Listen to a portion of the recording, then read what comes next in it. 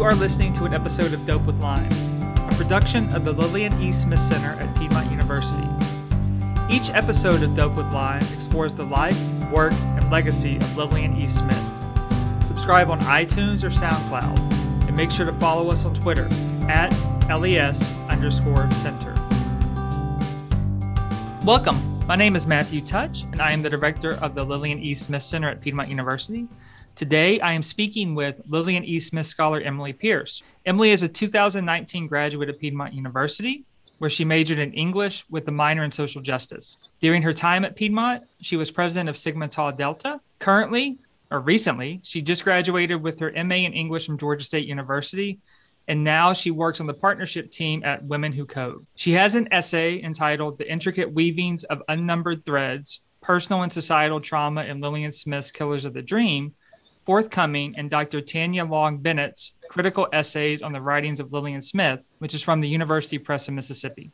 Thank you for joining us today, Emily, to talk about the LES Scholars Program and your work. No problem. I'm happy to be here. We're happy to have you. You were actually one of the first Lillian E. Smith scholars, so this is great to hear somebody from the ground who started basically the program. But let's kind of lead off with this question. When did you first hear about Lillian Smith? So that's a question I ask all the scholars, and they typically give a usual answer. I assume the usual answer is probably the same as mine when I heard about the program. Exactly. I worked in the campus minister's office, and the chaplain at the time knew I was interested in social justice. She told me that they were thinking about starting this program, and I said, "Sounds great. Love to apply. Who's Lillian Smith?" And what year were you at that point? You're a sophomore or junior? I was a freshman. Are you a freshman? Yeah. So with the freshmen, it's a little bit different too, but that's the answer I get from not just LES scholars, but from most students is, who's Lillian Smith? And of course, we're connected with her because she went to school here for a year, right? And she was from this region. But, when did you kind of start diving into Lillian Smith? When you started the program, or did you start reading her before you even took the LES studies class? I had not started reading her very much until the class. My freshman year was also the year that Piedmont put on Strange Fruit in the theater. Got a director from New York to come and look at the original documents and put it on for the first time in probably at least 50 years. So I was familiar with the story and with her work from that, but I didn't start reading it until I got more further into the scholars program.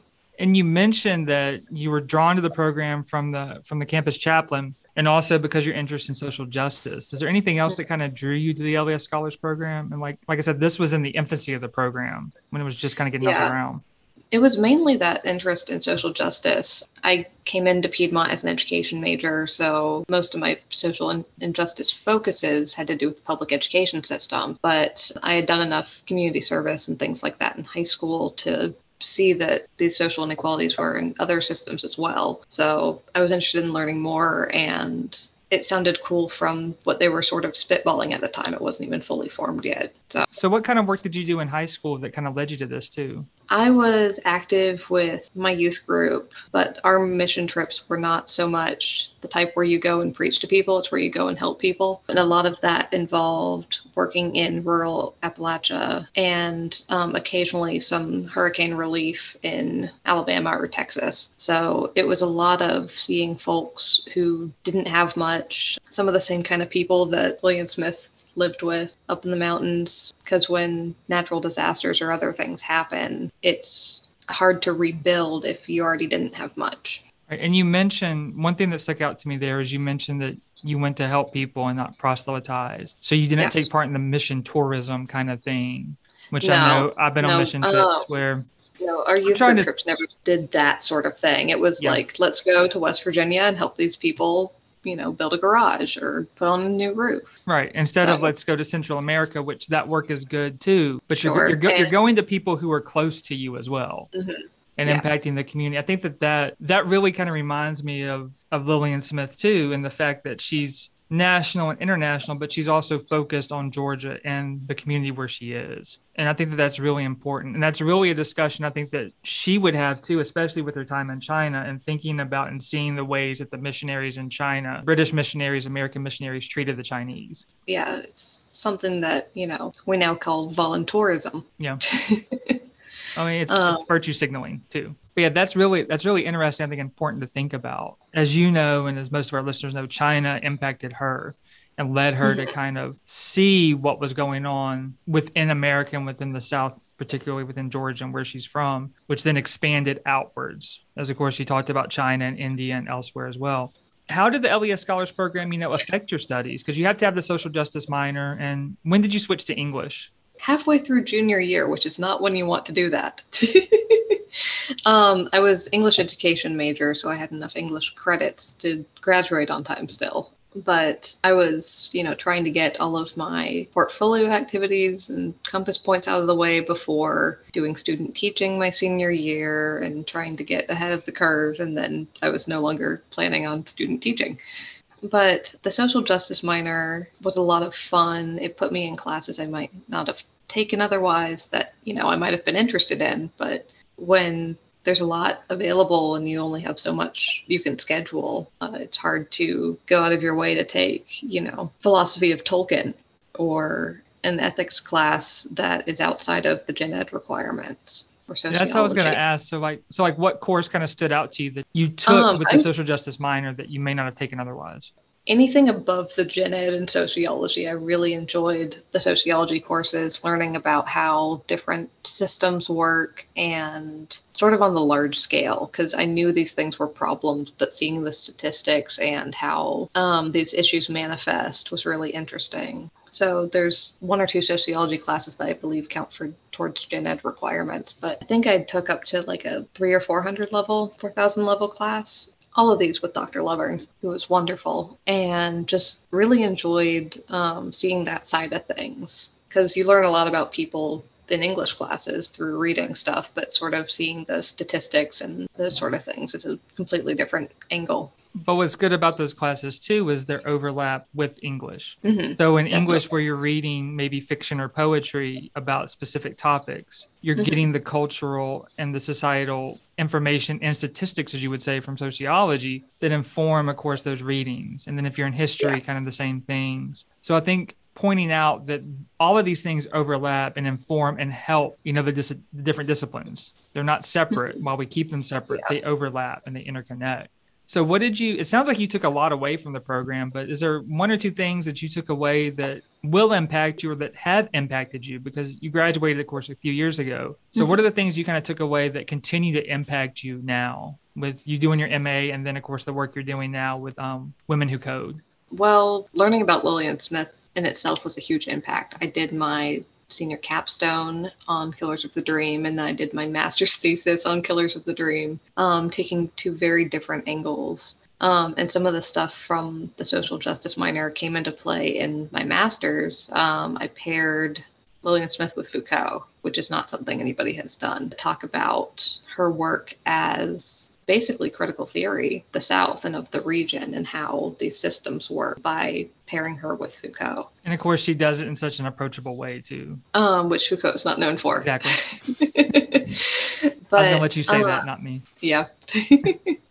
And the classes I took with that and the portfolio activities that I did put me in spots that I wouldn't have been to otherwise. Put me either at conferences or taking part in conferences where I met interesting people that then helped with networking later. None of that, related to how I got my current job, but it helped with getting into grad school and sort of getting a good start with grad school since I already had conferences under my belt. And it helps you be able to navigate those networks, even if it's not grad school and academia, right?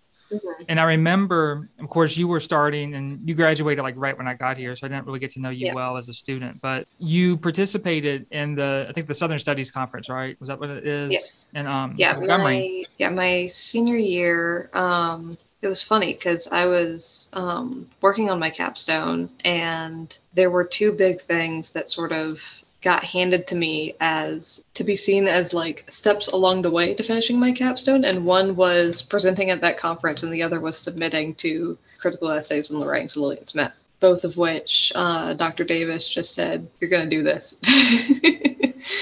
And again, those helped with applications for grad school. Exactly. But I also, since I was the first scholar, I was asked to speak at an alumni brunch my sophomore year. And just generally to chat about it at different Piedmont events in the early days. And of course, you were in Hal and Henry Jacobs documentary too. But I think Yes, that, and I was the research intern on that as well. yeah, I didn't know that. So yeah, like a Yeah. lot of things. And what stands out to me is that conference experience. One of the things I want my students to do is be able to go to conferences as an undergrad, because especially if they're English majors and whether they're in education or not, being able to go to conferences and network and meet people who you may be reading in your classes. You may be reading these scholars in your classes. These are people at conferences that are from all over the nation, right? Sometimes from all over the world. So it's great networking opportunities and great ways to get feedback on your work and what you may need to work on, what's good about your work, all of that stuff. And you get so much information that just kind of pours into you at a conference. Yeah. So being able to have that opportunity, I think, is amazing. And then, of course, it led to, you being in Dr. Bennett's collection on Lillian Smith. And like Dr. Davis said, you're going to do it. What's it going to hurt if you do it? The worst that can happen is you're going to get rejected. We get rejected all the time in this field. The worst they can do is say no. Yeah, and I see a lot of folks on social media, writers that talk about, instead of having like an acceptance list or an acceptance goal, they have a rejection goal to try and get their stuff out as much as possible. I haven't seen the rejection goal, but I had a folder full of, grad school rejection letters. Or actually, let me rephrase that. Not the grad school rejection letters, job application rejection letters after I graduated or when I was graduating. Yeah. And that thing probably could fit half a filing cabinet, row. Yeah. It's just the way it is. Yeah. The first half of, the majority of my job search was difficult and a lot of no's. And then I got connected with a recruiter friend of my dad's, and that led to this. Congratulations on that, on the position. Thanks.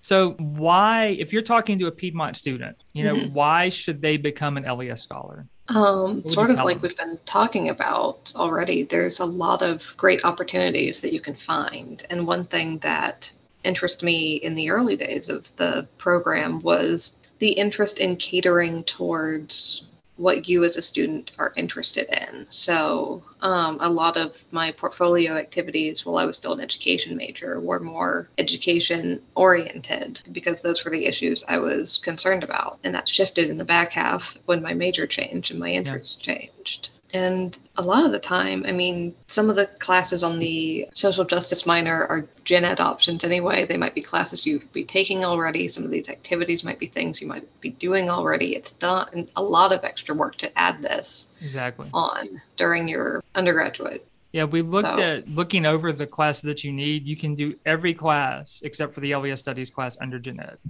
So you could do the whole social justice. Does it still require an internship? Do what? Does the minor still require an internship? I don't think so. I gotta look back over that. I don't believe it does. That was one. Yeah, it does. I think it does. But most of those are in the majors. Okay. So it does require an internship. So your student teaching would have covered that, if you're still in education. But the key thing you said too there is actually it kind of tailor fits to you. And of course, with me, with the LES studies courses, we read Lillian Smith, but I also tailor it to the student who's in there, or to the students who are in there. Like with this last class that I did last spring, when it's offered every spring, the students were interested in mass incarceration and the impact of mass incarceration on individuals. So we did Lillian Smith and connected it with mass incarceration. So we did Michelle Alexander's A New Jim Crow and some other things as well. Did you watch, was it 16th? Yeah, we watched 13th. 13th, right. We did the NPR podcast Louder Than a Riot, which actually talks about the intersections of mass incarceration and hip hop. So, and then they were able to connect all of that back to what Lillian Smith was saying too, and actually bring all these things together. And that's where the sociology comes in too, because both these students, I think, were taking class, at least one of them was taking the class with Dr. Lovern, and the sociology comes in, right? And the other one was actually, they both want to go to law school. So all of these things kind of overlap within these discussions, and it gives you a space to talk about them. So let's wrap up real quick with this last final important question. All these questions are important, but I think this one's really important too, and one that hopefully gets people interested about Lillian Smith. So what stood out to you about Smith's work? And were there any favorite books and kind of themes that stood out to you that you really liked, enjoyed, that mean a lot to you? The biggest thing that stood out to me, and this kind of fits with a theme as well, was the sheer amount of optimism that she mixes with her very realistic critique of the South. Because that's not something you see a lot these days. You don't see people tell things the way that they are and then be optimistic about it. she was so hopeful for the region and the country and where we were headed, even given all of these problems that were generational and systemic and all of that. In terms of favorite passages, none off the top of my head come to mind. I spent 3 years working with Killers of the Dream, but The Journey is my favorite. It's just very difficult to work with in a literary setting. I still think the opening of Killers of the Dream is one of my favorite openings. Oh, yeah. Even the children knew that the South was in trouble. And all the bits in Killers of the Dream where she's describing the landscape of Georgia and the South are just gorgeous poetic descriptions mixed in with harsh critique. Exactly. And there's some favorite passages in The Journey, too. I have to admit, I still haven't read all of The Journey. My wife bought me a copy for Christmas, and it's one that I can't necessarily read because it's a first edition and may crumble at the spine. But there's some really amazing passages in The Journey that I always go back to, specifically the one about travel. Yeah, I read my first edition, but it's hardback, so... Yeah, mine's hardback too, but it's a little fragile. So I'm kind of like, and I can't write in it. I'm not going to write in it. I actually have a friend of my grandmother's gave it to me when I graduated from Piedmont. I have a autographed copy of the second edition of Killers. Oh, nice. I saw a first edition up in Clayton that was falling apart, and they were like asking a lot for it. I have a first edition too, but I also have an autographed second. I did find the second edition of Killers in Clayton at the library book sale. Not autographed. For my graduation, we'll just end on this talking about books. For my graduation for PhD, I actually bought it, but I was doing a lot of work on Ernest Gaines, and I got to know him. And I ordered a first edition of the autobiography of Miss Jane Pittman, and it was great. And he was able to sign it, of course, a couple of years afterwards. But that is one of my prized possessions. I need to still get all of his books in first editions. But anyways. Yeah, I've got first edition of The Journey, Killers, and Strange Fruit. But total, I have like 4 copies of Killers, 3 copies of Strange Fruit. I've got the essays. You sound like what I do. I still got to finish my Frank Yerby collection. Anyways, thank you for joining us today. Yeah, it was very enjoyable, and hopefully, students will listen and they'll sign up for the program. Yeah.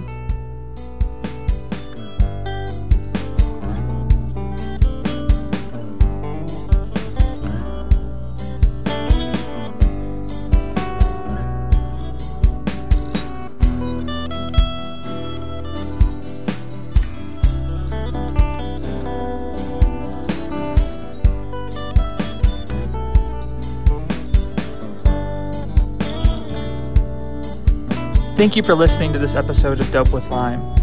Did you enjoy this episode? Have thoughts? Use the hashtag #DopeWithLime on social media or get in touch with us at LES Center at piedmont.edu. You can learn more about Lillian E. Smith and the Center by visiting www.piedmont.edu/LES.